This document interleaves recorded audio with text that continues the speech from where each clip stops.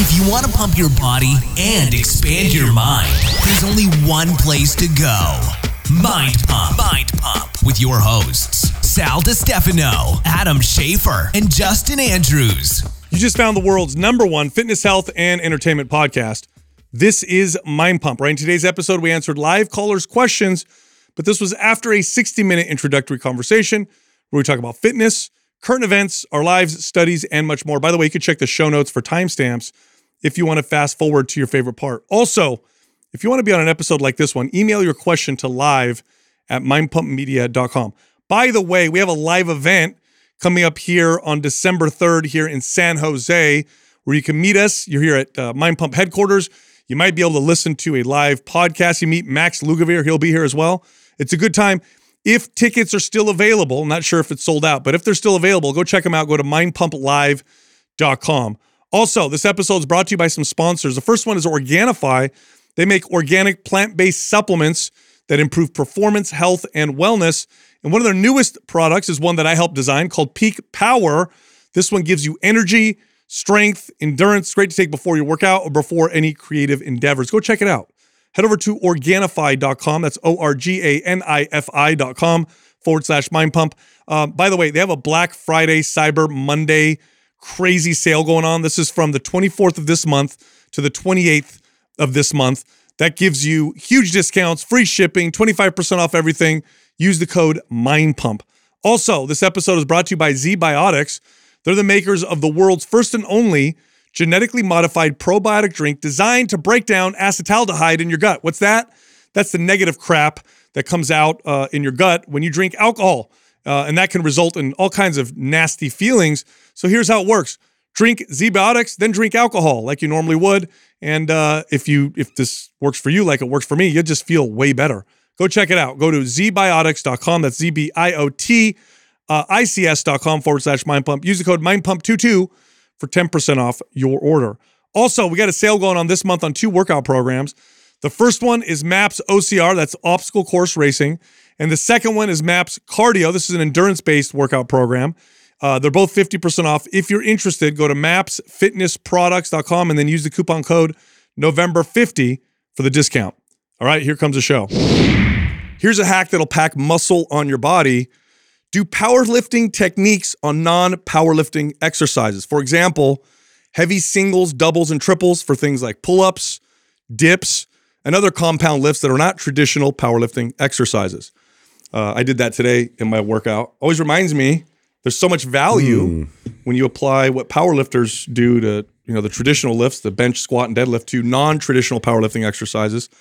You really get some great gains from it. Yeah, I think not a lot of people think to apply that towards, especially like a dip or a pull up and add load. Like most time, I mean, it seems more conducive to add a bunch of reps to those type of body weight exercises. But there are ways to load your body substantially and get the strength benefits from those. Totally. So yeah, like when you define like powerlifting technique, it's like maybe multiple sets, non-failure, low reps, long rest periods, right? So like typically you'd see with a deadlift, they'll do like 1 rep or 2 reps, rest for 3 minutes, do it again. And it's sub-maximal, so they're not maxing out.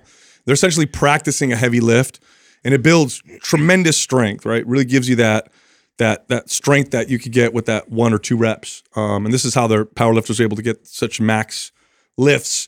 But you do this with like a pull-up, like I did today. I strapped some weight around my waist, and I just did a bunch of sets of like 2 and 3 reps. Yeah. And my strength goes through the roof. My ability to do pull-ups goes through the roof too. I could do more reps with body weight from gaining strength with that. But also it just feels really good. And I get the muscle building effects. But most people, like I said, don't apply those techniques to any other exercise aside from like the traditional, powerlifting lifts. I didn't train this way for years because I didn't identify as a power lifter at all. In fact, I felt I was the opposite, right? When you kind of fall into the bodybuilding category, you tend to like look at powerlifters like, there's no reason for me to lift like that or to train that way. I don't want to look that way. You don't think you want your body to look like that? Yeah. You have you look towards that and you go like, and that's not a knock that all powerlifters don't look good. It's just that you look to your space, which was bodybuilding. You're like, that's the physique I want. Therefore I train this way. And I just I was missing out on so many benefits from that. It wasn't until much later in my career did I start to take advantage of that tip. And I would add to that, like explosive Olympic lifts. Oh, so good. Yes. Right. So like, man, my traps and my shoulders blew up when I started doing these like hang clean to like push presses. Yeah. You know, which is like a traditional kind of like Olympic type of movement. And I would load it to where it was like really heavy. I wouldn't go max to where I was maxing out, but I would make the load hard to where I could 2 or 3 reps would be challenging for me. Oh, that explosive movement on a lift like that I never trained that way. And I just saw huge. What a great gains point, from because that. you could do, you could take and borrow Olympic skills and techniques or principles and apply them to non-Olympic lifts, right? Like a snatch is a very technical exercise. It takes a long time to learn how to do it, right? Clean and press, right? It takes a long time to learn it to learn how to do it. So let's say you want to take advantage of the explosiveness, but you don't necessarily want to, practice this lift for 6 months to perfect the technique, because it takes a long time to get good at it before you can add load and all that stuff. Well, you could do like a high pull. Yeah. Like a high pull Minimize your risk. That's it. It's a low skill, exercise in comparison, but you can do explosively. Kettlebell swing. Yeah. It's a lower skill, explosive movement. You could do a push press, which is also a lower skill, explosive movement, but gain the benefits of that explosive, lift that Olympic lifters tend to do. Well, this is also where I like to add bands on the outside of the bar, and so that way you could really work on the acceleration of it, but it gives you that tension up at the very top, so it's like you can get through the movement quickly and then still get the benefit of that same kind of feel that you would from just moving the weight quickly like an Olympic lift. Yeah. Oh, so it's funny when I think about, because you said how we get in our camps. I think that's just human nature. And what happens is we get so stuck in our box that we forget that there's wisdom or things that we can learn and apply to ourselves from other camps. So we look at Olympic lifters like, I don't want to do any Olympic lifting. I don't want to compete in the Olympics or train in that way. So we ignore everything they do, or I don't want to do powerlifting, or I don't want to do bodybuilding, or, kettlebells or mace bells or whatever. And so we don't look to them for anything that we can apply to ourselves. This reminds me of, so as a kid, I did martial arts as a kid, and then I stopped and I got older and I did martial arts again. But when I was a kid, I was really into it, and I bought books on martial arts. I had this one book that was like martial arts from around the world, and it would talk about like Savate, which was like this French kickboxing type of kickboxing, and then Muay Thai and catch wrestling, which is the submission wrestling from North America. And I would read about all these different skills, and I was always thinking as a kid, boy, I wonder who would win in a fight, this guy versus that guy versus this or whatever. And then the UFC came out, and it was this new type of competition where they actually had people fight against each other with different styles. And what happened is it put on the forefront exactly what I'm talking about. It stopped becoming which style is the best, and it became more about, well, what's good from each style that I could borrow to make myself a better fighter. And if you look at MMA now, it's actually become its own style of martial art, and it's borrowed the best from multiple disciplines. In fact, MMA is so open-minded that you'll see a fighter throw a technique that's from some other martial art. You've seen a front kick knock somebody out. Yeah, and then other fighters are like, oh, that works. They don't care where it comes from. Right. Let me apply that to my style. We could do that with exercise and strength training. We could totally do that. So it's like, don't be so closed-minded, because powerlifters, there's a lot we can learn from them. Bodybuilders, there's a lot we can learn from them. There's a lot we can learn from Olympic I feel like lifters. that's just a good philosophy in life to live by. Totally. Yeah. 100%. You see the same thing in business, right? You see that people identify with a type of leadership or a type of way of scaling, and then they're like, this is the way to do it. And it's like, man, there's so many different ways to skin a cat, and I feel like there's something to learn from so many different people and how they do things, especially. And I feel like the more, the stronger I feel about that, the more I want to investigate that, right? The more I go like, why is this successful? Right. Like the more, like I catch myself if I, like, for example, I see somebody who's like really successful and I don't like how they did. It's just like, they're different than me. I don't like something about them you don't like. Yeah. Something about them I don't like is their personality. And like, I feel like turned off by them. Like I challenge myself to investigate that. Like, instead of me going like, oh, I don't like him, and forget, the dude's unbelievably successful. He did something right. There's something that he's doing that I should be able to extract and then utilize for my own success. And I think it's human nature for us to repel stuff like that. If it's not in your camp or you don't identify with it, then we immediately reject it as all bad, or, oh, I don't want to do it. It's like, that's, to me, there's got to be some gold in there. And if I feel that way, I need to go towards it and try and learn about it and see what I can extract from it. Full transparency. When we started Mind Pump, there was a lot we hated in the fitness industry. There's a lot we still hate in the fitness industry. Just the way that, they could prey on insecurities and the lies and the false promises and the focusing on the things that really don't make a big difference, ignoring the stuff that makes big differences, making people feel bad about themselves. That's how you sell to them, all that stuff. However, there are nuggets of wisdom in how effective they are at reaching people or getting people's attention. So full transparency, this is a conversation that we had often when we first started Mind Pump. We said, okay, we have the right message, we think, but we got to compete with these people who are doing a damn good job of getting people's attention.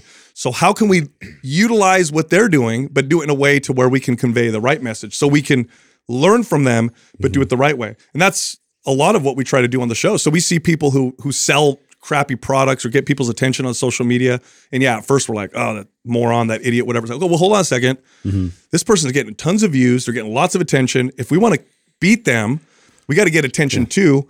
What can we learn from this person and do it in our own, Is there a way to do it with integrity? And I think we just kind of look through the landscape of what's been working, what people respond to, because at the end of the day, you want to be able to connect with your average person and like their habits and, where they're drawn to. Otherwise, you're never going to like present them with good information because they're not going to be receptive to it. So I can have all the best information possible and not connect with that person. I'm not winning. Like we're not getting anywhere. So like we a lot of times got to step back out of our high horse and be like, okay, well, what is your average person? What are they even interested in? And like, how can we present it in a similar way, but like now add in maybe some truth in there? Sell the right idea better than they can sell the wrong idea. Yeah. Not to go in a dark direction, but it is human nature to want to fall into a tribe or a camp. It is easy to manipulate human nature to make you hate other people or hate people who think differently than you or a little differently than you, and then just generalize it and say they're all bad, we're all good, and then take that and then manipulate people into doing what you want. And this is what marketers do, but even more so, this is what politics does. It's so funny you bring this up because I was just reading this. I think it's on Warren Buffett Quotes, is this page that I follow, and I thought this was a really interesting point that was made. And I thought I had heard this before, maybe not put together the same way that this person posted this, but it was like, if you put 100 black ants and 100 red ants in a jar, what would happen? And nothing would happen. They would actually live harmoniously together and be fine. Like you could totally do that and be okay. But if you actually shook the jar up with them in there, the red ants and black ants would start attacking each other. And the black ants would think it's the red ants that are attacking them, and the red ants would think it's the black ants, and they would actually end up eating themselves because the jar was shook. And I feel like not realizing that it was the hand that shook the person the jar. shaking it. That's the problem, right? Yes. I thought that was such a great metaphor for what we see in our society right now. It's like I see what's going on with Kyrie Irving. We saw what just happened with Kanye West. And it's like everybody quickly separates in two sides. Like we have to choose. Like it's like I'm either defending Kyrie or Kanye, or I'm on the other side of calling him a racist. Like I can't actually be in the middle and be like, maybe he's not a bad guy, and maybe he didn't mean this, or maybe it's not like meant to be interpreted this way. And I can't be objective about it. I have to decide. I need to choose because we all hate each other. And it's so crazy how quickly we don't realize that somebody is shaking our jar up. Oh, yeah. And maybe it's not that person. It's selective outrage is what it is. Like, okay, so you're going to be mad at this person for posting a movie that has anti-Semitic, I guess, themes in it or whatever. And this is the NBA, right? NBA's all, oh, we hate this guy or whatever. NBA does business, lots of business with a communist country that literally takes a group of people because of their beliefs and puts them in internment camps. This is a fact. But they quiet and silent about it. And players are not allowed to talk about it. They'll get in big trouble. Right. It's selective outrage. What they're doing and what they try to do is they manipulate us by dividing us and finding ways to divide us and pushing that button and hammering that button. Now, why is that such a effective manipulative tactic? Because they'll come out and say, this is the enemy, these people are evil, and then they'll come out and say, I'm the one that'll save you. Vote for me or buy my shit or do what I tell you because I'm on your side. They have to do this, by the way. They have to do this in order to manipulate you into agreeing with everything that they do. You ever notice this? Like people who are hardcore political, there's not a single thing they disagree with on their side. They can't be objective and say, well, yeah, I like this stuff, but I don't like this policy. Or I don't like what they, no. They defend everything. It's like they've been so hard manipulated that nobody can remain and be objective. Yeah. So it's, or you can't do like policy by policy. That's right. You can't just like take one issue at a time and have an opinion that's maybe different than the complete list of if I'm in this camp, I have to subscribe to all of these ideas, right? And now all of a sudden our democracy is the part going to die otherwise. The part that I find comical about that statement, that is very true, is that all you have to do is go back about 40, 50 years and both sides were touting different shit. That's the part that's most hilarious. You're like so staunch about your team. You're like, this, I stand by that. It's bro, like, really? Because how far back are you going to go? Just like 40, 50 years ago, your team was on the other side bro. of this. What part of history are we going to focus on? That's really what it's about. That's a fact. The Democrats were the KKK. They were the Jim Crow laws. They were the pro-segregation. So, and I'm not saying that's what they are now. Well, and look what's happening with war right now. I think it's really interesting what's happening with war. Conservatives tend to be like the war hawks for so many years, and now you're starting. Now it's the opposite. Yeah. Well, what it is whoever's in power, the other side will counter them regardless. So let's say right now that the Democrats who technically are in power were like, we're not going to war. Then you would see the right say, no, we need to go to war. So really what's the game is to counter. Undermine. You're always keeping everybody. By the way, meanwhile, they're both having tea together behind closed doors and in and out together. Oh, both. If you look at their actions, it's so funny. I don't know if we talked about this on the show, but who were we talking to that was saying that maybe the best depiction of how shit really gets down is the House of Cards. Yeah. Like that. That was so, I bet you, obviously it's a dramatization, but that's kind of what happens. I remember when Bush after September 11th, they passed the Patriot Act, NDAA, the National Defense Authorization Act, which basically within it says that they can take an American citizen, throw them in jail indefinitely with no due process, which is scary. Yeah. Or that they could assassinate someone with no due process, right? They could spy on people, and so there were people who were pissed off about this. One of the people that railed against it was Senator Barack Obama.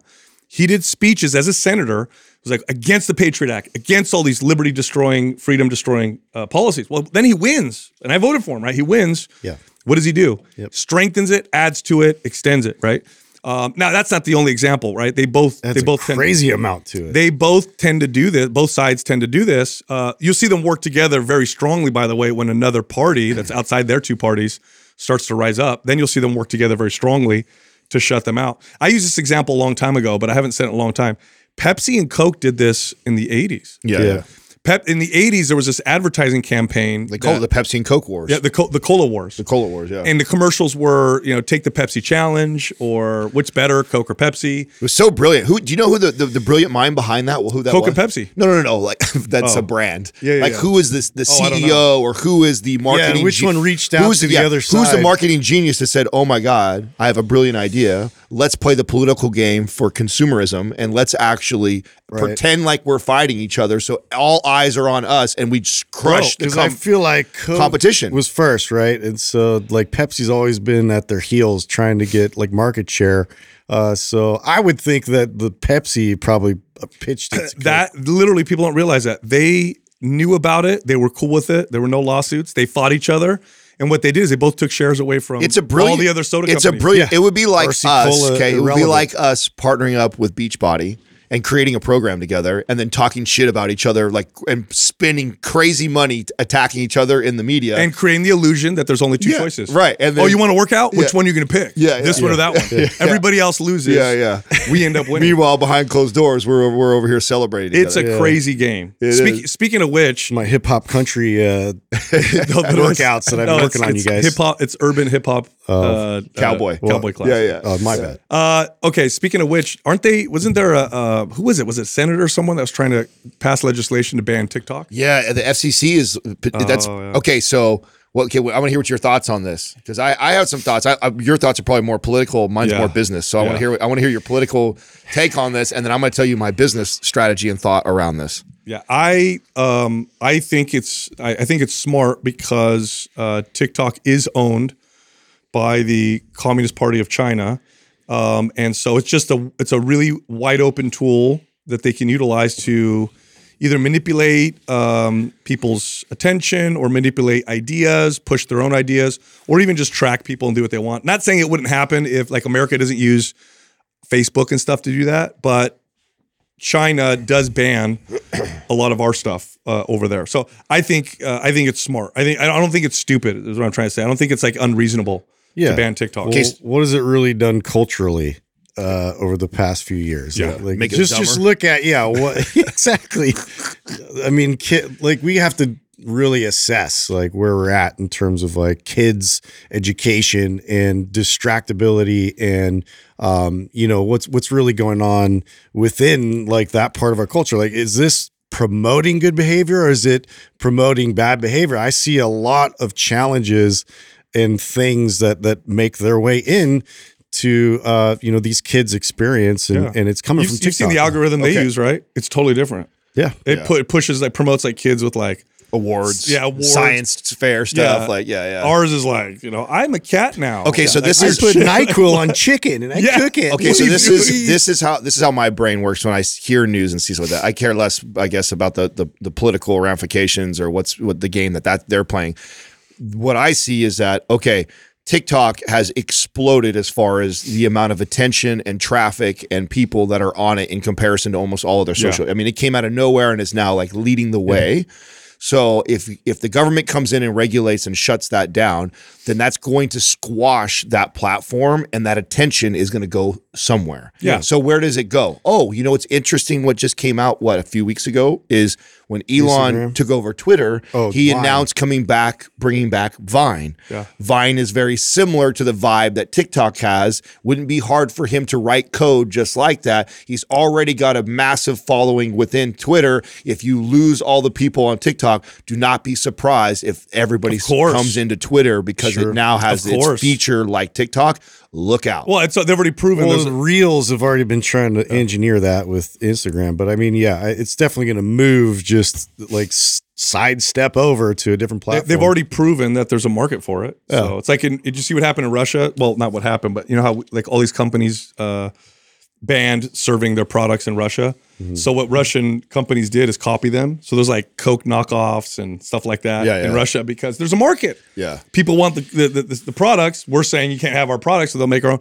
So that's what'll happen. TikTok will be gone. Well, but I agree with you. I think you're going to have a social media company that's going to copy it here, and they'll get the attention. Oh yeah, and it's a huge opportunity, isn't it? So the difference with it is they promote. They really, if you have like a video, they promote it to a bigger pool. So like you get like more exposure in terms of eyes. Yes, that was the brilliant thing that TikTok did. It's it's easy. The ultimate attention whore platform. Exactly. So if you are the kid who's on Instagram, who was on Twitter, who was on Facebook, who was trying to build community, trying to get attention, Instagram, YouTube, Twitter, they all make things more challenging, right? Like as we've been doing this business now for almost 9 years. If you include the time that we started before we actually started the podcast. And what have you noticed? Like the algorithm always changing, like you lose your audience doesn't always see you. There's always like this challenge to like be seen by the same amount of people that you were being seen. You can't just use a year the same ago. strategy all the time. Yeah, the same strategy is always changing. Well, TikTok made it very easy to get seen and promote your stuff out there, so everybody would look more popular, and that was so attractive to these young kids that wanted to be social media stars and famous. Mm-hmm. And then you add in the fact of the shorter attention span of the quick 15-second reels. It makes everybody feel popular like right away. Yes. Yes. 100%. It's like, you couldn't get that popular on Instagram or Facebook, but hey, you go to TikTok and it's a lot quicker to get more views, likes, By the and way, follows. people don't realize I tried to say, so I had a conversation with my kids last night about this. I said, what do you think happens if you have a video or you do a post that goes viral? And they're like, oh, lots of people see it. I said, yeah, but do you think you can be rich off doing that? And my son, who's older, who's worked for us, he understands a little bit. He's like, no. He goes, you'd have to figure out how to like leverage it and do a bunch of stuff and build a business. My daughter's like, oh, you'd be rich.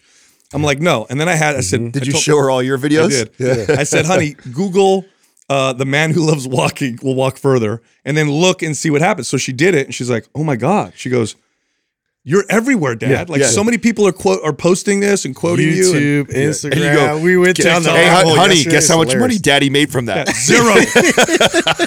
There's people selling Not a goddamn thing. Bro, there's T-shirts and posters being sold. Yeah, other people are making money off of reacting it. to it. You know, they're just, oh man, like mind blown. Yeah, my daughter's like, oh my God, you're everywhere. I've made $0, honey. I love it, man. What a waste. Like, it's terrible. It doesn't do anything for you. So I don't know why people are so We excited haven't about felt it. any business from it. I mean, I think we all at one point fell for that fallacy, right? I think that we all thought that if you got that much attention and you had a business that you automatically end up generating revenue, but it just doesn't work that way, you know? No, Yeah. it doesn't. There's so many other factors that have to be, factored in or considered a part of the formula. You know, it's going to be okay, think about what we've been in the last like 10 years, maybe more. Are we 10 to 14 years? How long has the bull market been? It's been over 10 years, right?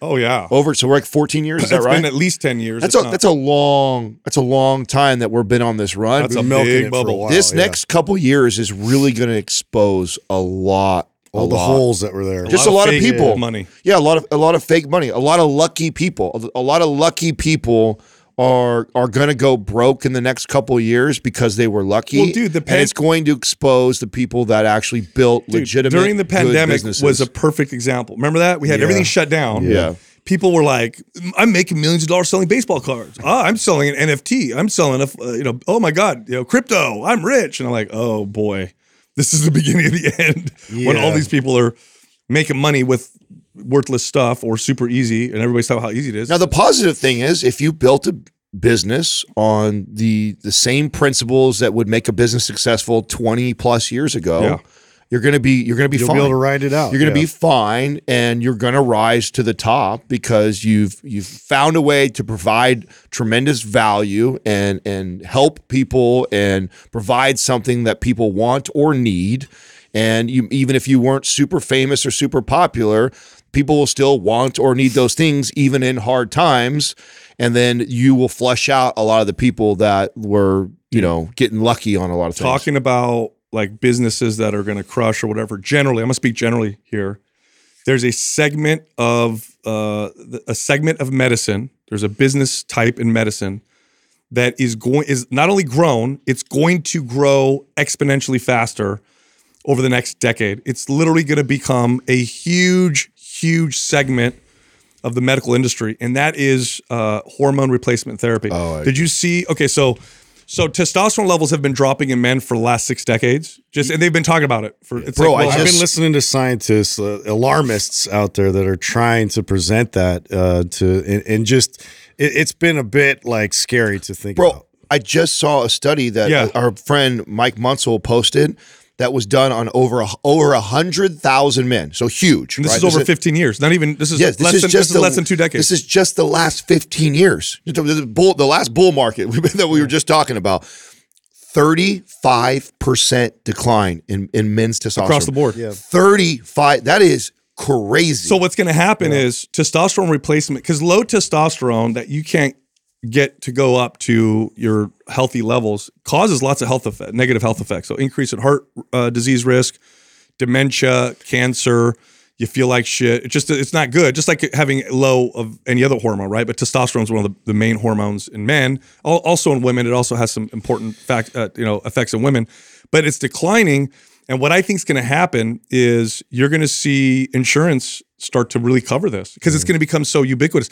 You're going to see so many men have to go on testosterone, especially in their 40s. Well, it's crazy because I mean, even when my kids were being born, they were talking about like these hormone disrupting chemicals that make their way into the womb and they get passed on. So it's like it doesn't just stop with you and like your environmental exposure. Like it gets passed on, and then the next generation already starts out with it. Well, there's a fertility crisis that's happening in men and in women. So women's fertility is also in a bit of a crisis. Literally, I was reading this the other day. Within the next few decades, if we continue down the same path, we're going to be in a major fertility crisis. So fertility clinics have already exploded. That's already exploded over the last 20 years. They're going to continue to explode. And so now with men with hormone replacement therapy, and I think it's going to be, it's going to be a big part of your insurance where men are going to go and they're like, oh, you have low testosterone, just like 60% of men. It's gonna rival the green rush. It's 100% going to rival the medical marijuana industry. I 100% believe that. It looks just the same to me. It reminds everything from the stigma that was around it at first, where everybody was like, "Oh, that's bad." And then people, more and more like studies coming out mainstream, and you're starting to see like the risk of having low versus all the health benefits. That's you do have higher testosterone. Yeah. So as that narrative slowly starts to change, which we're watching it change right now, and then the laws start to loosen up with on these clinics that they can pop up, just like it happened in the marijuana space, you are going to see it. And then you add in something. I mean, to me, you talk about 35% drop off in men like that. Like, I mean, that's the last 15 years. You don't need marijuana. I mean, so that thing took off just because so many people like it and it has some need testosterone. You need testosterone. So it could surpass. It could go crazier. Oh, it will. I'm telling you right now, because that's the last 15 years. Before that, it was also declining. This has been observed for the last 60 or 70 years. So it's not like it just started dropping. The 15-year point that they used as a reference point was lower than the previous 15. So it's not like it just started going down. Yeah. So this is a big issue. And by the way, hormone replacement therapy is a great second option. What you want is naturally good testosterone. Well, I mean, some of the audience knows that this is how we've positioned ourselves, right? So we have two free forums that we have out there. We have the MP Holistic Health, and then we have the MP Hormones. The holistic health is obviously the ideal situation, which is what we tend to push almost everybody in that direction, especially if you're young. Especially if you're to the root of the problem, we go holistic. That's health. right. You're a young man. You're suffering from low testosterone. I mean, tease out all these other potential root causes. Then, if you have to, then you have something like MP Hormones, which is the hormone replacement therapy doctors that we've partnered with that are there to help and support that. I mean, that's literally why we set that up. I think we see the writing on the wall. We know where it's going. And more men, young men, are going to be pushed in this direction to figure this out. Yeah, and now what it's opening up to is this whole peptide market where, peptides are, I guess you could classify them as drugs. They're kind of gray market. I definitely wouldn't use them without doctor supervision, although online there's all these places. Would you call, if it's just an amino acid, would you consider So is testosterone, so is growth hormone. When people say that, it's just a chain of amino acids, like,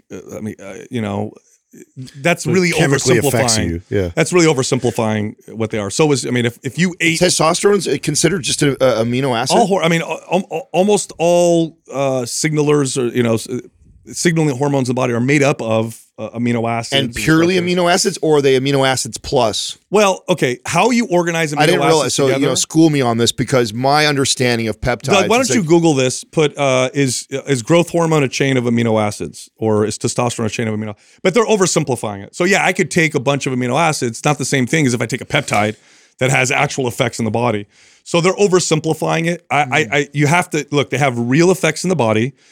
Do not use peptides without doctor supervision, because they have such profound effects in the body. Mm-hmm. That means if it's not the right one for you, or not your body's not right for it, it could cause also potential negative effects, or it could have positive effects. Anyway, obviously, because we work with doctors, I like to experiment with this kind of stuff. They do my blood work, and I say, hey, would this be, what does that say right there, Doug? Protein hormones are made of chains of amino acids. Okay. So steroid hormones are derived from lipids. Oh, lipids, my bad. Okay, but antidiuretic hormone is a chain of amino acids. Anyway, my point is that it's just an oversimplification. Well, that's good to know, because they do use that quite a bit to oversimplify. Make it sound like it's no big deal. Yes. Oh, I take branched chain amino acids, right? Not peptide amino acids. Well, so I'll give you an example of one that I'm using right now. So I do my blood test. They check everything out. Then I'll say, hey, I want to try this. What do you think? They'll say, okay, we'll monitor. So I've done this one now a couple times. It's called MK677 or arbutamorine. So it's a ghrelin. Isn't that a government conspiracy? No, you're the MK Ultra. MK Ultra, bro. Good job, you're taking a government conspiracy. Completely different. program. When Justin and I go off, sometimes you listen to it. No. This is That's real, man. it is. It's a real thing. Look it up. MK Ultra. So it's a ghrelin mimic. So ghrelin is a hormone, stimulates appetite, but it also, when you agonize the ghrelin receptor, makes your body produce a lot more growth hormone and IGF-1, right? So MK677 or ibutamoren, you take it orally, so it's got a high affinity orally, so you don't have to inject it or anything. And it raises growth hormone. So you get all the effects of higher growth hormone.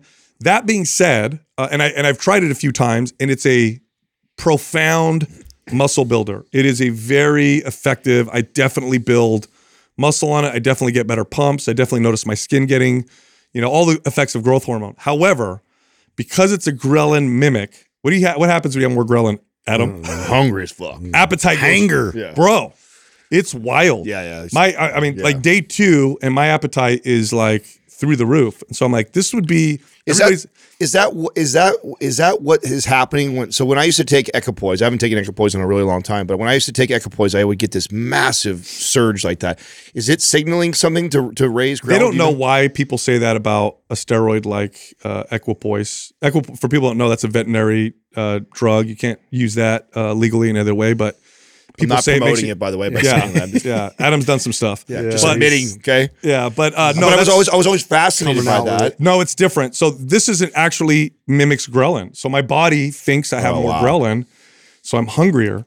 But it's so it's funny. It's like Wish I had something like that though when I was younger, because that was one of the one of the biggest limiting factors for me to grow when I was in my early 20s was I just could not eat enough for the amount I was burning. That's what I was going to say. So if you're like a hard gainer, it could be a great, as long as like it works for you and it's appropriate, it would be a great peptide. It's funny because people are like, oh, raised growth hormone get leaner, which is true, but I don't necessarily think this one's a great cutting peptide because it makes your appetite go so I could not cut on this. No way. Would you say then, in terms of like, would these peptides be more of an endogenous producing, so it like works to kind of help your body produce this response more so than like an exogenous, like hormone that you're injecting yourself? Yes, but that doesn't mean. So I want to be like. I'm just like trying to think in terms of like.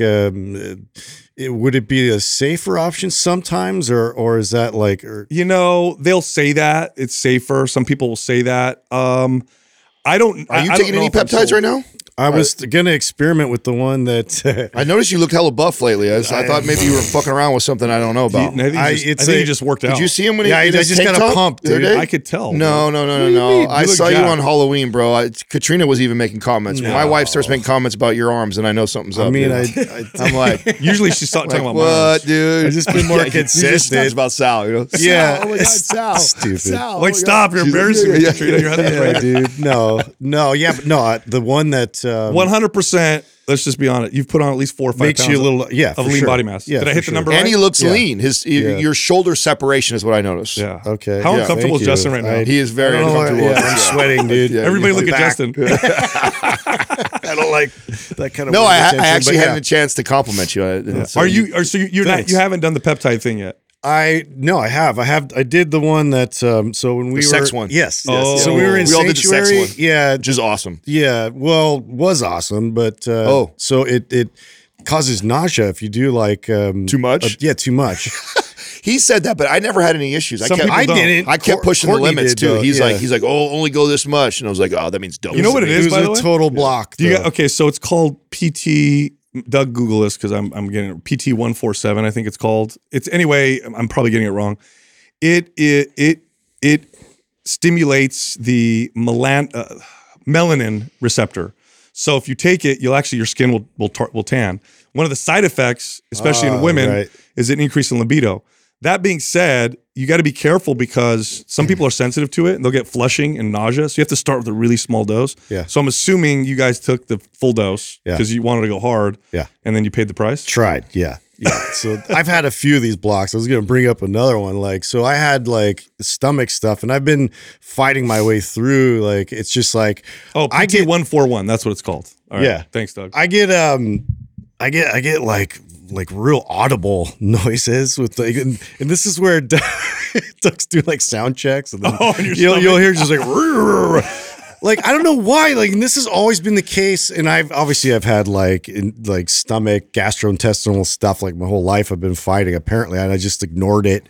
And but this is just one of those things. I'll lay down, and it's always been like the biggest cock block in America. Like I'm just sitting there, and I'm going to lean over and like make a kiss, move. and it's like, and I'm like, shut up, like you can't stop it either. And it's like I need to like stand up and. Anyways, I don't know if anybody else out there is, suffering from like somebody shared a TikTok stomachs. with me, a viral TikTok yesterday that was like this like super hot chick and the boyfriend, and he's like tickling her and she farts. And then like the next clip is him like giving her suitcase full of clothes like to leave. You know what? That wouldn't stop me. Oh, man. That wouldn't stop me at all.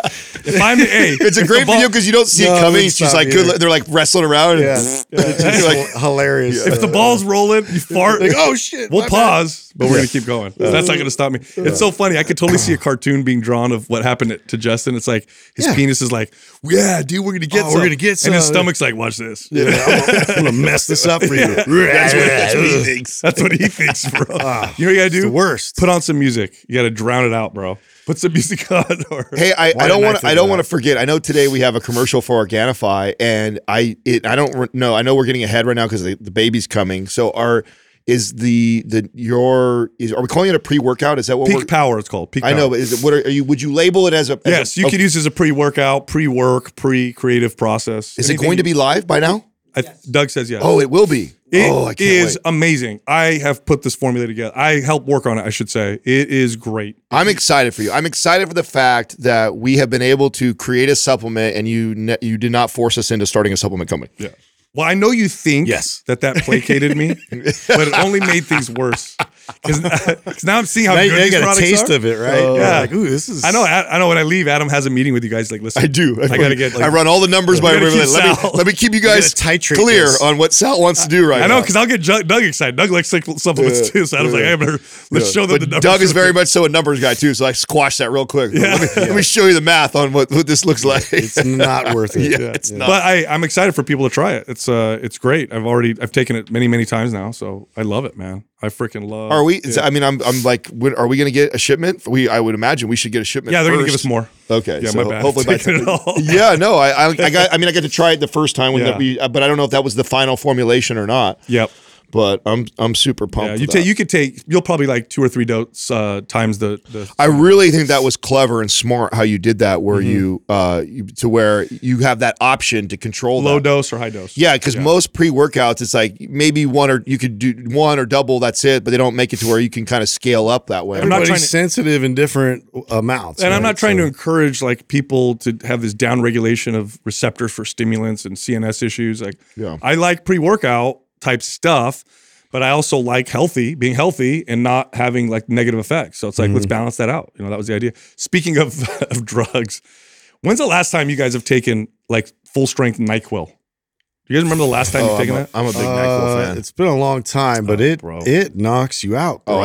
It's one of the things that we So, keep. That's all on the regular. I'm sure the Like, audience if we get can- sick, NyQuil is like I take NyQuil. Even It's if like the for not- full-on for- reset button, right? You If just I'm sick boom. and that's like the one thing that will actually put me out really well, Dude, so you can hear my voice. I have like this kind of mild cold or whatever. So I took it last night. Sultry. I haven't taken NyQuil in probably 10 years.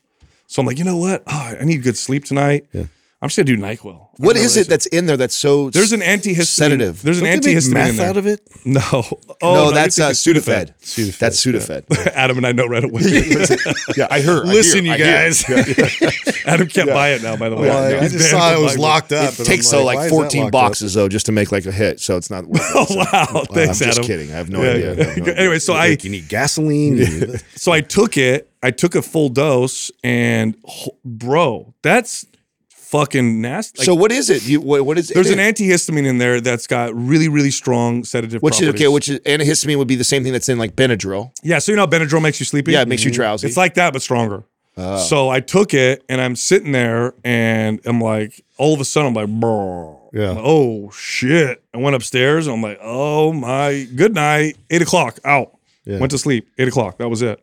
woke up like crust in my eyes. Are you so? Where Are you, am I? when you get sick? Are you the type to still try and do everything as holistically as possible before you take like a drug like that? You know, before you were to take Oh, something. I do it all, bro. I don't discriminate. Yes, I exactly. go I feel like holistic and the drug stuff. Yeah, and no, you know what it chemical, is? take it all. I weigh it out. So because one thing about NyQuil, it's got acetaminophen, which depletes glutathione in the liver, and you don't want low glutathione when you're fighting a virus. Okay, so it's important if you take acetaminophen, which is Tylenol, or it's found in NyQuil, to also supplement with something like NAC or glutathione to offset that depletion. Otherwise, what could end up happening is you could actually make it so that it's harder for your body to fight the virus. So I do all that, and I also weigh this out. Okay, I'm going to take this pharmaceutical. So what's the risks or the downsides of taking the pharmaceutical versus the downsides of me getting poor sleep? And at this point, I'm like, the good sleep outweighs me taking this drug or whatever. And it's not like it's ideal sleep. It's knocked out sleep. It's not like natural good sleep. Yeah. But I needed it, man. I needed it. So I took it, and that was it. I'm determined to see what happens this winter because I'm on my cold plunge kick right now, and you're now the third person in the last month that I've been around that's sick that I knock on wood, have not caught it yet, which is kind of unheard of I've for had me. a bunch of people around me just so often. So far so good. Yeah. I swear that makes sense. And I kissed you on the mouth the other day. You got nothing, huh? Yeah. Yes. you guys made me It wasn't your uncomfortable. tongue this time. Dude, speaking of sleep, you want to hear some shit on sleep, like how important it is? We all know how important it is, but check this out. People who reported getting 5 hours of sleep at the age of 50 were 20% more likely to have been diagnosed with a chronic disease and 40% more likely to be diagnosed with 2 or more chronic diseases over 25 years, compared to people who sleep up to 7 hours. Additionally, sleeping for 5 hours at the age of 50, 60, and 70 was linked to a 30 to 40% increased risk of multi-morbidity when compared to those who slept for 7 hours. Researchers also found that sleep duration of 5 hours or less at age 50 was associated with a 25% increased risk of mortality over the 25 years of follow-up. So it's like, boy, you want to kill yourself? Like, just get bad sleep all the time. Just don't sleep. Holy cow. It happens quickly. That at is point. terrible. Yeah, we talk about what are the biggest culprits? Like obviously stress. We know that the tech at night, alcohol. How bad is it? Like, isn't alcohol one of the worst things that you could have like right before bed? I don't know. Like, metabolism wise, like I always feel so hot. Like if I've had been drinking and like I sweat and it wakes me up. Like way more so if I've been drinking. Is there? Do you guys? I don't know this because I'm not a big drinker. Is it like one drink is all it takes to disrupt that, or is it like? And is it as the more you drink, the worse it gets, or is it on a spectrum? Yes, What's it like? both. Okay, well, explain. So just one alcoholic beverage reduces the quality of your sleep. Just one. By how much? Oh, that's a good question. Like, Maybe Doug could look it up. Yeah, because I thought I heard that like just one drink. Because I used to have clients, right? I would try and explain like, and they'd be like, I just have one glass of wine.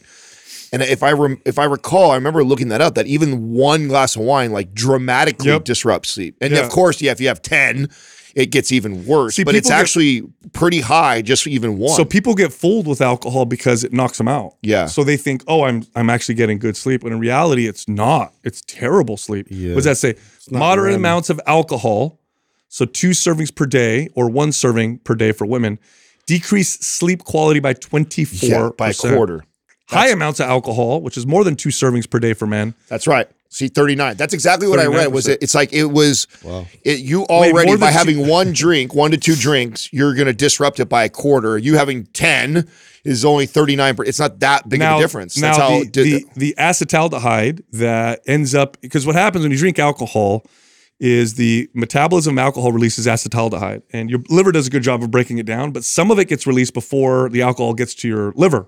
So that goes into your bloodstream, and acetaldehyde causes all kinds of nasty shit, right? It can make people feel irritable, hangover. Havoc on you, yeah. It can make them it can make your sleep shitty. It can fuck with your gut health.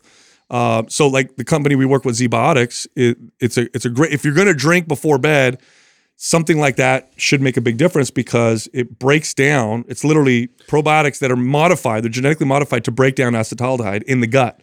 So at least you won't get that gut release of acetaldehyde like you would normally. Hey, check this out. There's a company called LMNT. They make an electrolyte powder you put in your water that has the right amount of sodium. Okay, so most of them don't have enough sodium. This has the right amount of sodium to give you better pumps in your workout, better performance, better endurance, No artificial flavors. It tastes good. It's amazing. No sugar, no calories. Go check this company out. Go to drinklmnt.com/mindpump. And by the way, you can get a free sample pack with any order. That's 8 single serving packs for free with any LMNT order. All right, here comes the rest of the show. Our first caller is Aaron from Indiana. Aaron, what's happening, man? How can we help you? So as you know, I'm Aaron Parr. I'm 18 and a freshman in college. I run track and I've been lifting consistently for about 2 years or so. I'm 5'8", 5'9" on a good day, and about 180 pounds. But on to the question, I've been having a reoccurring problem with my hamstrings, and I'm starting to wonder if it's due to my genetically short insertions of them. Does genetic size or length of the muscle play a role in injury? No, not really. Are you now? Okay, so tell me more about the problem that you have with the hamstring. Well, I've pulled my left hamstring like 3 times now. My right one once, and it usually only happens when I'm sprinting. Like lifting doesn't bother it much at all. In any range of motion, I try and work on like RDLs and like strength in the stretched position, and then deadlifts, and I don't know. It just only happens when I'm sprinting. Yeah. So are you a sprinter? Is that what you do, track and field? Yeah, 100 and 200. Okay. So short or long muscle insertions probably plays no role, or if there is a role in injury, it's super minimal. What's happening is you just have an imbalance. And it's very common. That's a common injury Yeah, very with common. sprinters. Quads are super dominant, and then the hamstrings aren't as strong and can't keep up with the quads as they pedal you through like a sprint. Yeah, but there's more to that, right? It's not just that your hamstrings aren't strong. It's the kind of strength that you need from the hamstrings, because sprinting is not the same. Although heavy lifting like RDLs, single leg deadlifts, leg curls, that kind of stuff will strengthen the hamstrings. It's not work. And there's some carryover to explosive power. You're pulling your hamstring when you're trying to express your strength through speed, right? It's that explosive power. Like right now, like I never sprint, right? I never run, I never sprint. I lift weights all the time, have strong legs. But if I were to go try to sprint right now, You would pull hamstrings. My A lot risk- of force demand, yeah. my all at risk of once. injuries would be kind of high because I don't train that way. So what you're gonna want to do first off is make sure you don't have any real strength imbalances. So I would work on things like lateral stability, single leg exercises when you're doing your strength training. So single leg deadlifts, lateral lunges. You could drive the sled, that kind of stuff. But then I would do reactive exercises where you're jumping off a box, landing properly, jumping on a box, plyos. You're training different planes of movement, and do it in a controlled fashion so that you can get your muscle to be able to contract quickly, but in a safe way. Because this is really like a strength skill issue that's happening here. Aaron, are those hubcaps on your wall? Yeah, they are. Can you explain that? Did you steal those? I don't know. I just love working on cars, and then we had some left over, and then I kind of just put them up there. Oh, cool. That's cool. Do you do any multi-planar type of training, especially explosive training like Sal was describing? Have you done that? Not really. I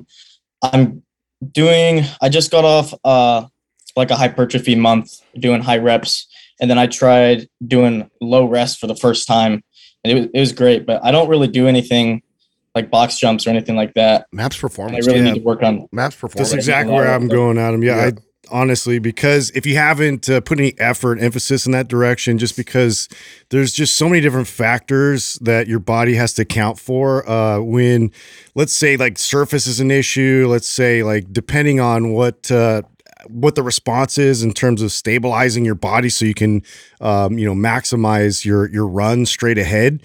If you start expressing yourself in different planes laterally and with rotation, you're going to find that it's going to be much more secure, which then is going to be able to allow your body to perform at a higher level and also avoid injury that way. So I think it's really like put a lot of emphasis going in that direction here going forward. Yeah, Doug, hook them up with Maps performance. That'd be perfect. After that, I would go map symmetry, by the way. Maps performance would be ideal. But,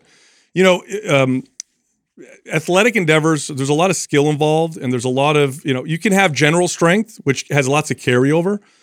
But what we're talking about is reactive, it's explosive. And if you don't train that specifically, you can develop some imbalances and issues, and these can become a problem. So Are the hamstrings too weak? Is that why you're pulling them? Yes, but that's not the whole story, right? Because we could get your hamstrings really strong in the gym with traditional strength training exercises. Different type of strength. And it might help a little bit, but it's probably not going to fix the problem. That's probably what you're noticing. It's like I train my hamstrings in the gym.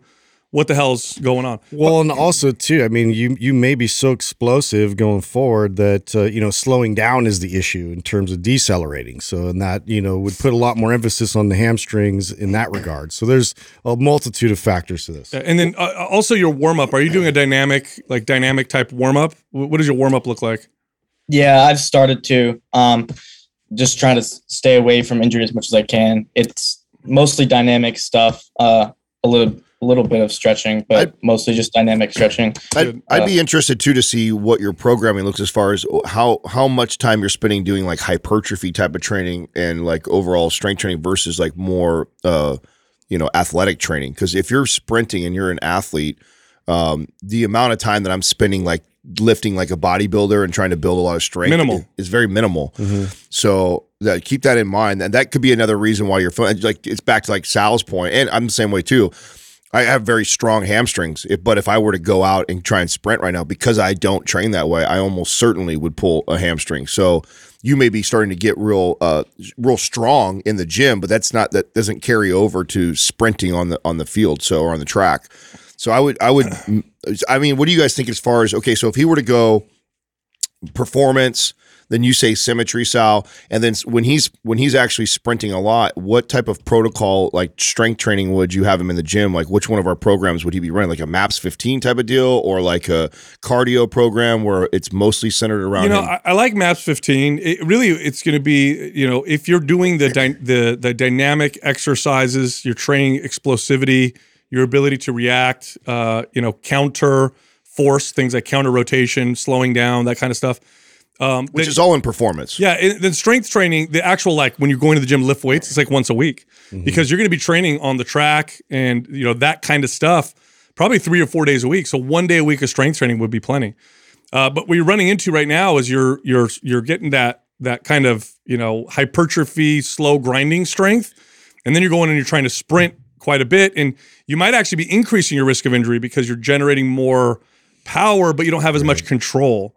Right. So, it'd be like making a car engine way more powerful, but not working on any of the stabilizers in the car. You're not working on the shocks and the suspension and the tires.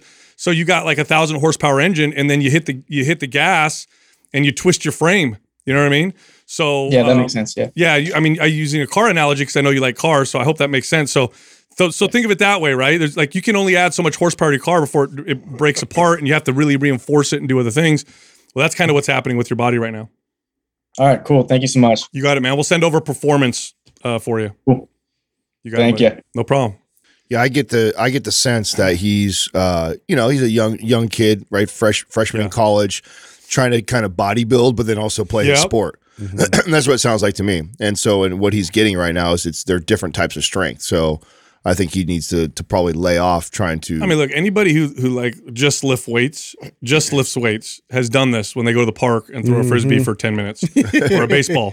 You know what I mean? And or tried Wii boxing, and all of a sudden, you're like, hurt themselves. Wow, I'm so strong in the gym. Why is my shoulder messed up after I threw the frisbee 4 times? Right. You know?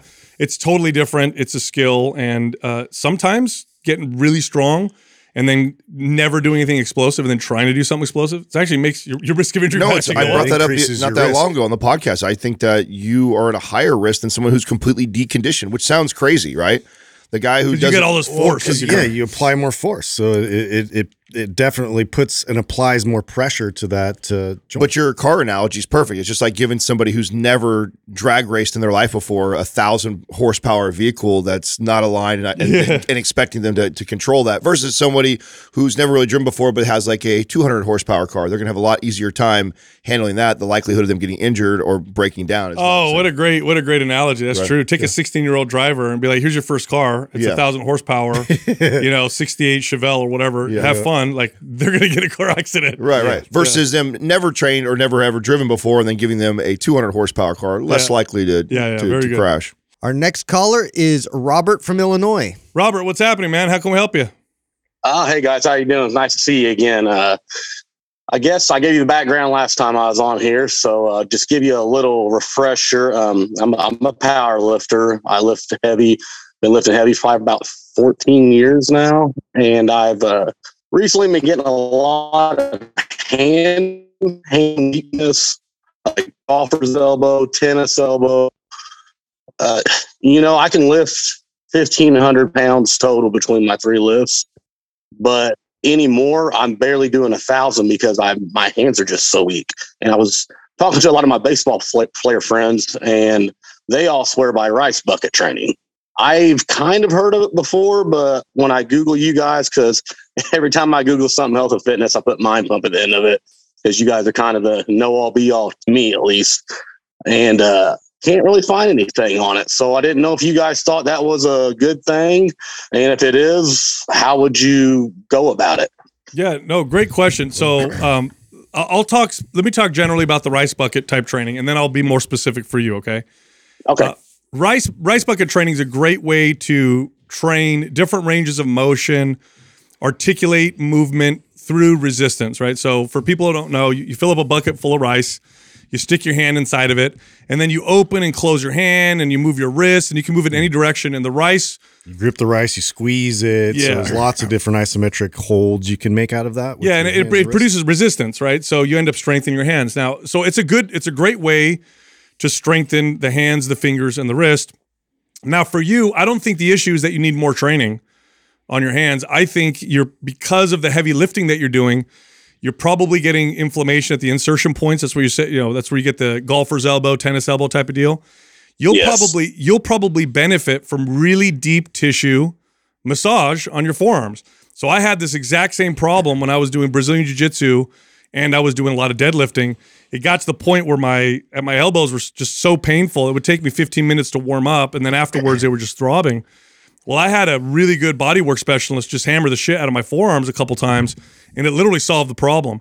So, yeah, so I think really good deep tissue work is probably going to help, and then backing off a little bit during that period of time to let your hands and your forearms kind of recover, because they sound to me like they're a little overworked.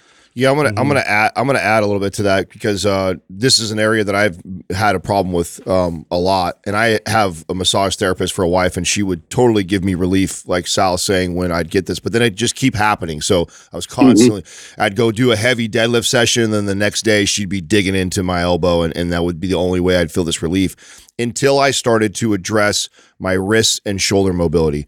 What I find is when I get really strong deadlifting and shoulder pressing and bench pressing, I'm doing these like the big lifts, but I'm doing nothing dynamic. I'm not doing any mobility or rotational stuff. That's where this starts to come up. And so I'm going to have Doug send you MAPS Prime Pro. In there, we have wrist cars.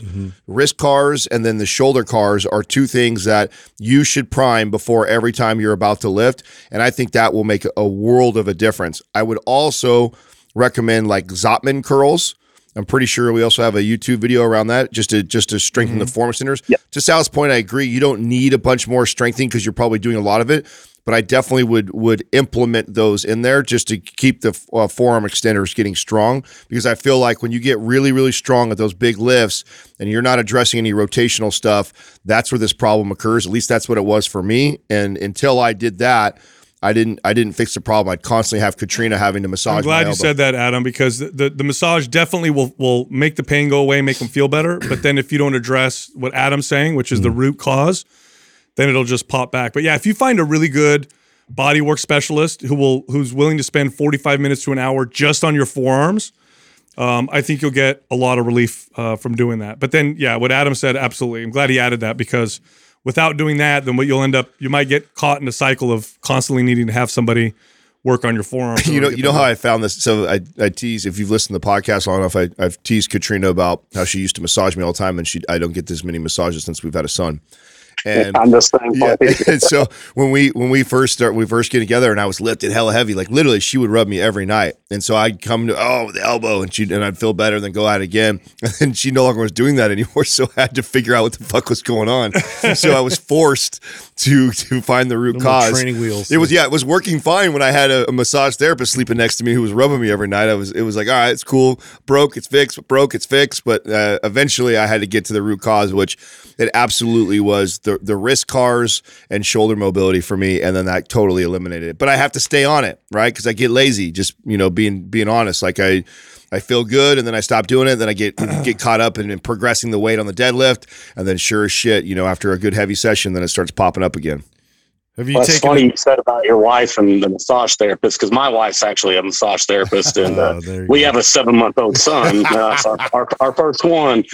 And the other day I was like, hey, do you care to massage my forearms? And I'll tell you what, I made noises that I never knew that I could make because of like the pain. I've never had it before. Yeah.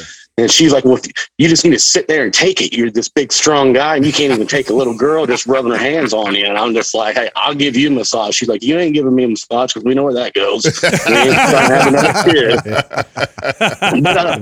But a follow-up question other than that, so I do have Prime Pro. I got that a few years ago, and I do use the wrist things a little bit. I have been doing it more. Would you suggest doing that before my workout? Yes. Yeah. Yes. Yeah, definitely. Yes. And after too, but definitely before, but even after. I've been doing them on my days off recently, So would that be like a good? I know you guys do other priming things, like the handcuffs. It should be part of your routine. If you're getting ready to go heavy deadlift, part of getting ready to heavy deadlift is you getting down and doing your wrist cars. You just that needs to be part of the ritual every time you deadlift, for sure. And then in addition to that, if you're in your living room, you're watching TV, you guys are hanging out, get on the floor, do them some more. Like you can't do enough of them in your situation, but absolutely it's a must before you go deadlift. When's the last time you stopped powerlifting and just focused like for a cycle doing unilateral training? Well, last time I was on here, you guys gave me symmetry, which I appreciate, by the way. I'm about to finish it. Following up with you, dude. Robert, you're not getting anything else till you fucking follow it, dude. And I'm going to do the symmetry, but you're right. I it's an ego thing, man. I've been doing it. I had a feeling. When I was in Afghanistan back in 2010, when I first started lifting, I was with a sergeant of mine from Columbus, Ohio, and he worked out at Westside Barbell. I mean, he was a biggest dude I've ever seen in my life. So, he got me into the whole, lift as heavy as you can and just, Louis Simmons type stuff, just all the time. So you're right. I never have, to be honest with you, Justin, never. Okay. Yeah. Well, I challenge you. Well, we're taking back map symmetry, and then I'm gonna give it to you again. Make sure you follow it, okay? And I'm all for heavy lifting. Don't get me wrong. We're gonna pull it out of your library if you don't use it. We can tell if you opened it, by the way. So we're gonna check now. Yeah. Roger that. Yeah, I will definitely, like I said, I plan on doing it this next go around, and we'll see what happens. I'll definitely keep you guys updated on it. You know what I'm saying? Like I said, I've been watching you guys for 5+ years now. So, and one more quick question, nothing to do with fitness. Justin, I see you wear a lot of St. Louis Cardinals hats.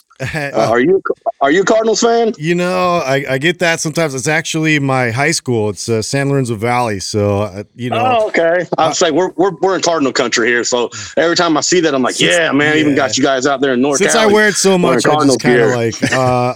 I'm a loose fan now. So there you go. I ain't mad at it, brother. I ain't mad at it. Well, hey guys, I appreciate the advice and the knowledge, and just keep doing your thing, man. You got it. Take it easy, Robert. All right, take care. Yeah, guys and girls that lift a lot that develop these issues, it's usually like you got to take a break and then work on the other stuff. But Shame on him too. He knows, dude. And I don't even remember giving him that. Yeah, I know. I remember him now. I remember him now too. And I'm like, it's so funny. We already given him all the stuff that he needs. You know what I'm saying? You just got to do it. It's like you called in to get reminded again, bro.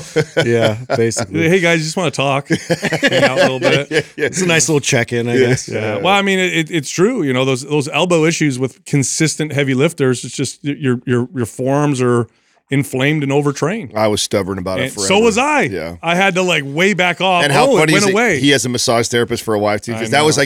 like when I was bodybuilding, this was a constant problem because I was lifting heavy and training so much.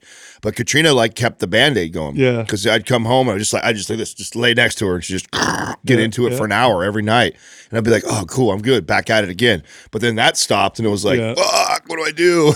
What he said about massaging his wife cracked me up. Yeah, you don't want me to decide where that leads. That's Jessica. She's like, oh, I'm so sore. I'm like, hey, lay down, honey. I'll give you.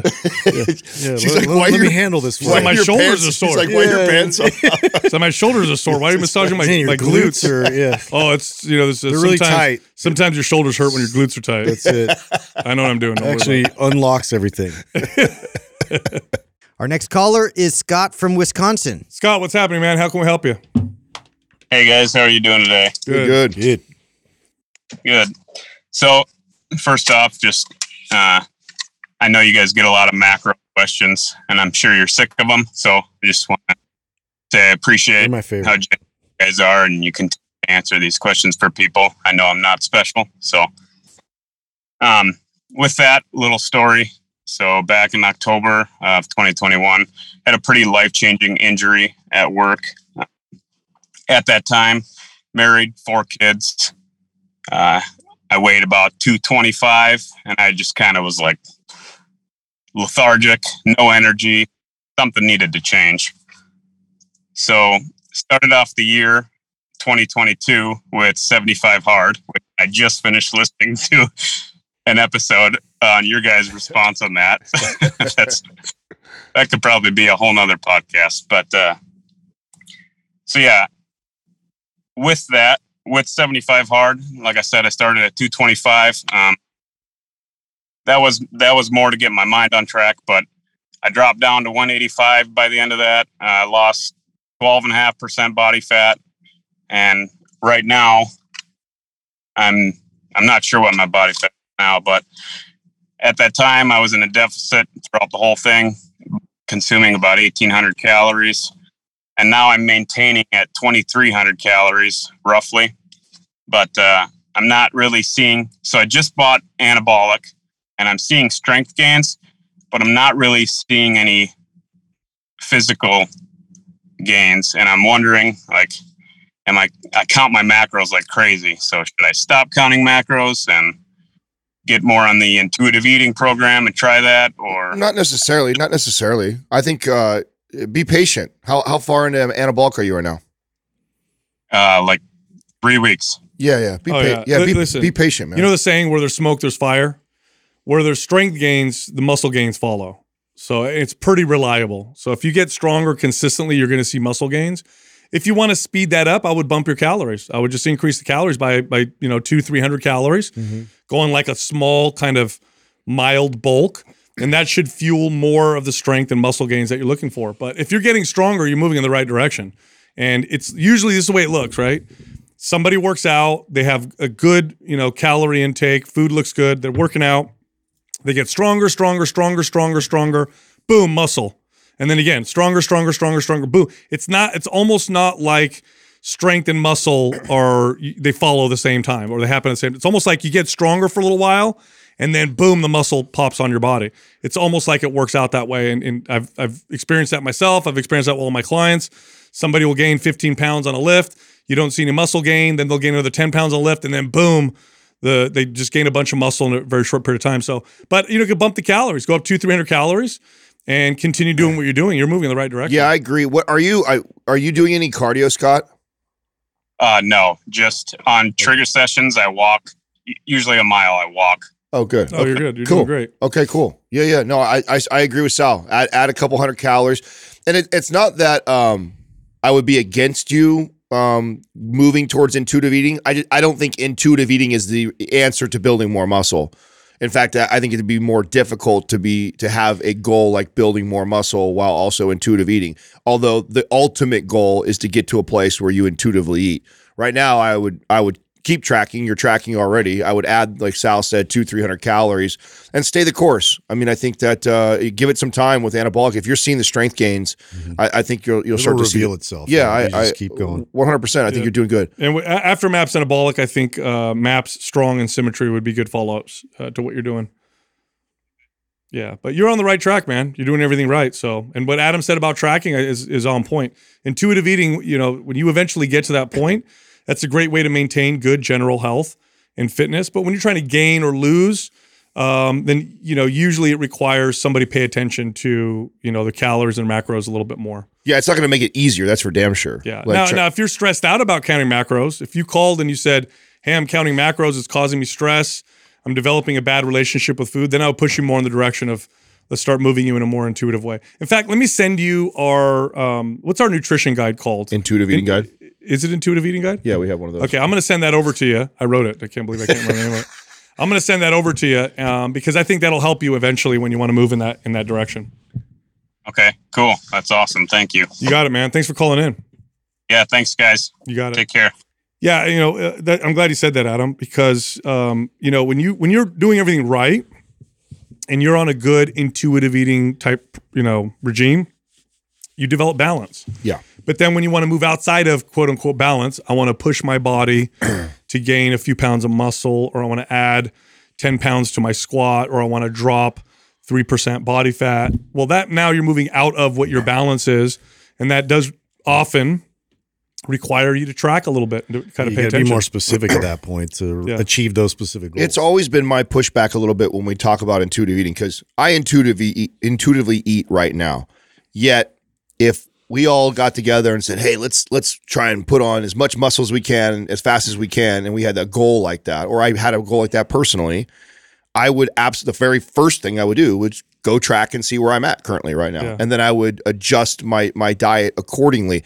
You know, even though I've been lifting for all these years and tracking food for, like, I don't necessarily need to for general health, but if I want to make change in my body, whether it's reducing body fat or building muscle, I want to recalibrate. I'm going to track for a period of time to get an idea of where I need to be in order to hit those goals. And then when I hit that goal, and then I go back to intuitive eating again. So I think it's a place that we all want to. Yeah, you want to be comfortable. You want to be balanced. You want to know how to feed your body in a way. And you know, I want to be clear, because when we say intuitive, people are like, what does that mean? Like, just instinctually, you just have this knowledge. Just eat when you're hungry. Well, no, it's like, look, if you don't know how to swim, you know, you're not going to intuitively swim. You're not a fish. You have to learn the steps. You have to pay attention to what you're doing.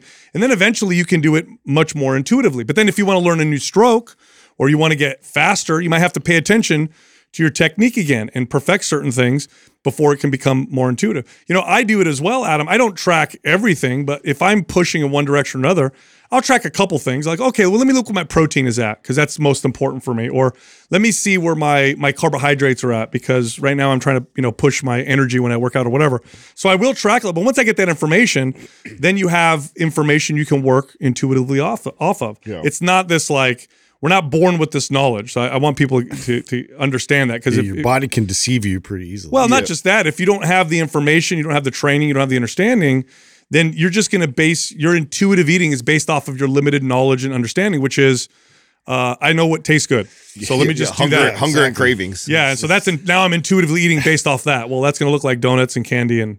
You know, I want to address the 75 hard point that he made too, because it's been a while since we talked about that, and I know we kind of railed on that when it first came out, and I like Andy Vercel and some of the stuff that he's said or put out there.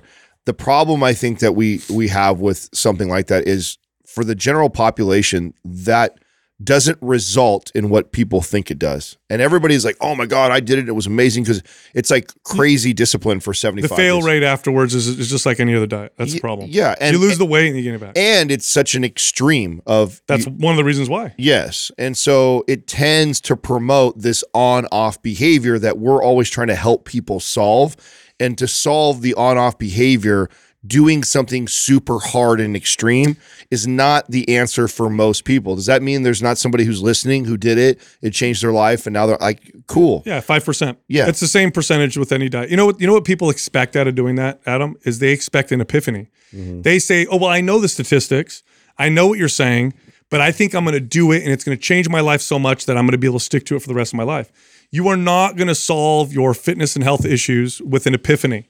Those are so rare. Look, I've trained people who've had multiple heart attacks and the epiphany never hit them, right? So don't depend on that. This is a slow process of developing discipline, skill, really developing a good relationship with nutrition and yourself. And so signing up for stuff like this in the short term is great. Yeah, you're going to see some results if you stick to it. But then you're going to fail. And the success rate, it goes up dramatically when you learn to incrementally that's the way. Add this stuff. So all the things that are like, that's like people hear me talk about 75 hard and they're like, you not agree with the water thing and the walking thing and challenging yourself? No, that's not the point. No, that's not the point at all. I absolutely agree with all that stuff. But I also would never take a client who wasn't really doing anything and then throw that at them.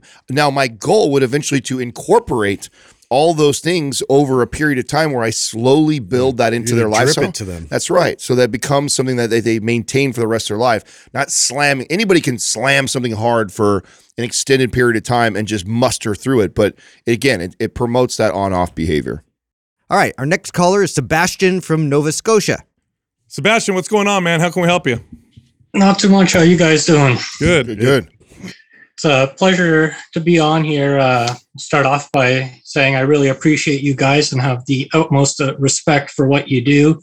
Thank you. I've been listening for quite a few years now, and I relate to you guys in many different ways, especially you, Sal. We kind of have a similar story, so it's always entertaining to hear your life lessons and your life story, and I really relate to you guys. So some background on myself. I've been working out for around 15 years. I started when I joined the military, served for 10 years, got out in 2019, kind of started with bodybuilding, bro splits, then got into some endurance stuff, cycling, running, swimming. Then I got into CrossFit, powerlifting, but CrossFit led to injury. So then kind of where I am now, I have 4 kids. So my lifting's about twice a week, full body, try to hit the big lifts. And then once a week, I get out on a mountain bike ride. I would like to do MAP Strong. I've been sitting on it. I just haven't had the time to dedicate to do it with the 4 kids and whatnot. So I'm thinking maybe MAPS Performance will be a better fit. So that's my plans. But my question for you guys is recently I took a week off working out. I was feeling kind of beat up and I kind of felt like I needed it. But during that week off, like I felt so crappy. My joints were killing me. My body felt beat. And I was really expecting to feel rested, rejuvenated, and just like roaring to go.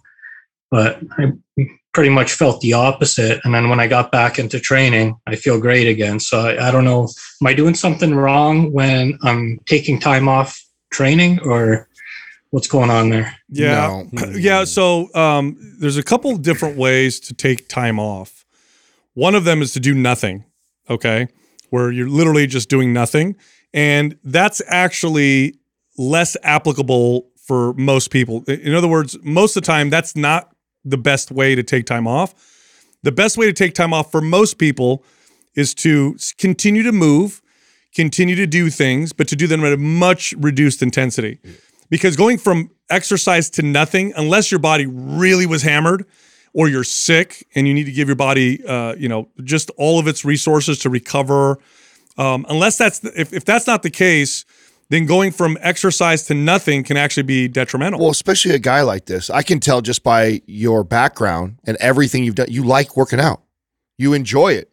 I don't even know you, and I could tell by your background that it's something that you probably really enjoy in your lifestyle. And you, again, probably why you relate to Sal so much, because he's this guy out of us for sure.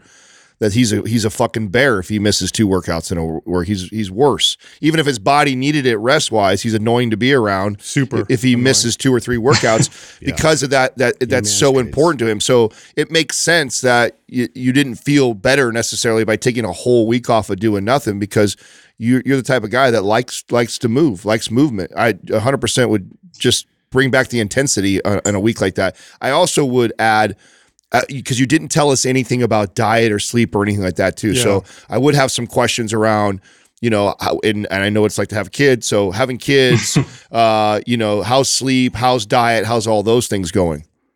Yeah, well, I do have a 9-month-old, so sleep is very, like I'd say I get maybe 8 hours in bed, but I'm up all through the night getting her a bottle and whatnot. So sleep is interrupted. And the diet is not as good as it used to be, just because, you know, it's a lot of convenience foods on the go now, and not so much time to cook for myself. So I'll do like cottage cheese and stuff to hit my macros. But other than that, it's, you know, I'm out, I'll grab a quick burger or something and stay within my calories. But I also have been in a cut for a while, so I don't know if that would... It could. You know, it's sometimes too what happens is people take a week off of exercise, and they also take a week off of trying to eat healthy in a particular way or do other things for themselves. But I really think taking a week off is a good idea, but I would focus on mobility. I'd focus on stretching. I'd go down to 30% of the weight you were using before and just kind of work on full range of motion. And just, you got to still move your body. You know, aside from the psychological aspect that Adam was talking about, physiologically, the body generally recovers better through movement than it does through not moving. You know, unless you're an extreme case, right? Unless you've got, you know, rhabdo where you just broke everything down and you literally need to lay in bed. For the most part, if somebody just goes from exercise to nothing, they'll actually notice a decrease in performance. So you still want to move because it keeps things, it keeps your body moving in the right direction. It facilitates recovery. You just got to bring the intensity way down. That's the main key. Yeah, it's like a deload. I probably went into it because I was scared not doing anything. I was scared to really eat too much. So I probably cut my calories even more during that week off just to like not put on some fat. You know what? So I'm glad you said that because this is a good thing to address. The amount of calories that you were burning with your 3 workouts was nominal. So cutting your calories to make up for that, all you did is reduce you just reduce the amount of nutrients your body can use to recover. Yeah. So the reality is you should have kept your food intake the same. It's not like you were doing 3 hours of running every single day and then you stopped. You know, you're doing 2 weight training workouts. That doesn't burn that many calories. 1, mountain biking workout. Okay, that's fine. But divide it over 7 days, not that big of a difference. And so what you should do is take another week off, go easy, don't cut your calories, and eat and feed yourself properly, and then see if you feel different. I'm gonna have Doug actually send you MAPS 15 too. I think that's good call. Someone like you who lifts as much. I mean, Sal and I were talking off air just the other day because he kind of scaled back, and it's a lesson that we continue to learn ourselves.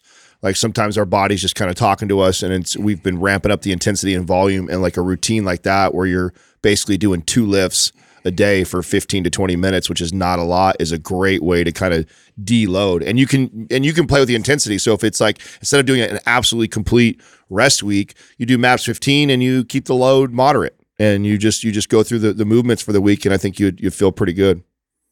Yeah. And a program like that to me sounds terrifying. Like, you know, working out for 15 minutes and that's it. Like that's well, it's every day. Yeah. And there's an advanced version in there that's about 20, 25 minutes. Yeah. And it's every day. You know, 20 to 25 minutes a day is going to be close to what you're doing with your 2 full body workouts. I think you're going to like it actually. You will like it. I know you will. Yeah. Yeah, it does sound nice with having the family and whatnot. Yeah. Getting in 15 minutes sounds a lot easier. Yeah, give it a shot. Give it a shot and see what happens. We're gonna send it to you. I appreciate that. You got it, Sebastian. Thanks for calling in, man. Thank you, guys. You got it. Yeah, I can't stress this enough. It's like if you work out really hard one week and then the following week you lay in bed all day, and you're like, I'm just gonna lay here and recover. You will come back weaker. With less mobility.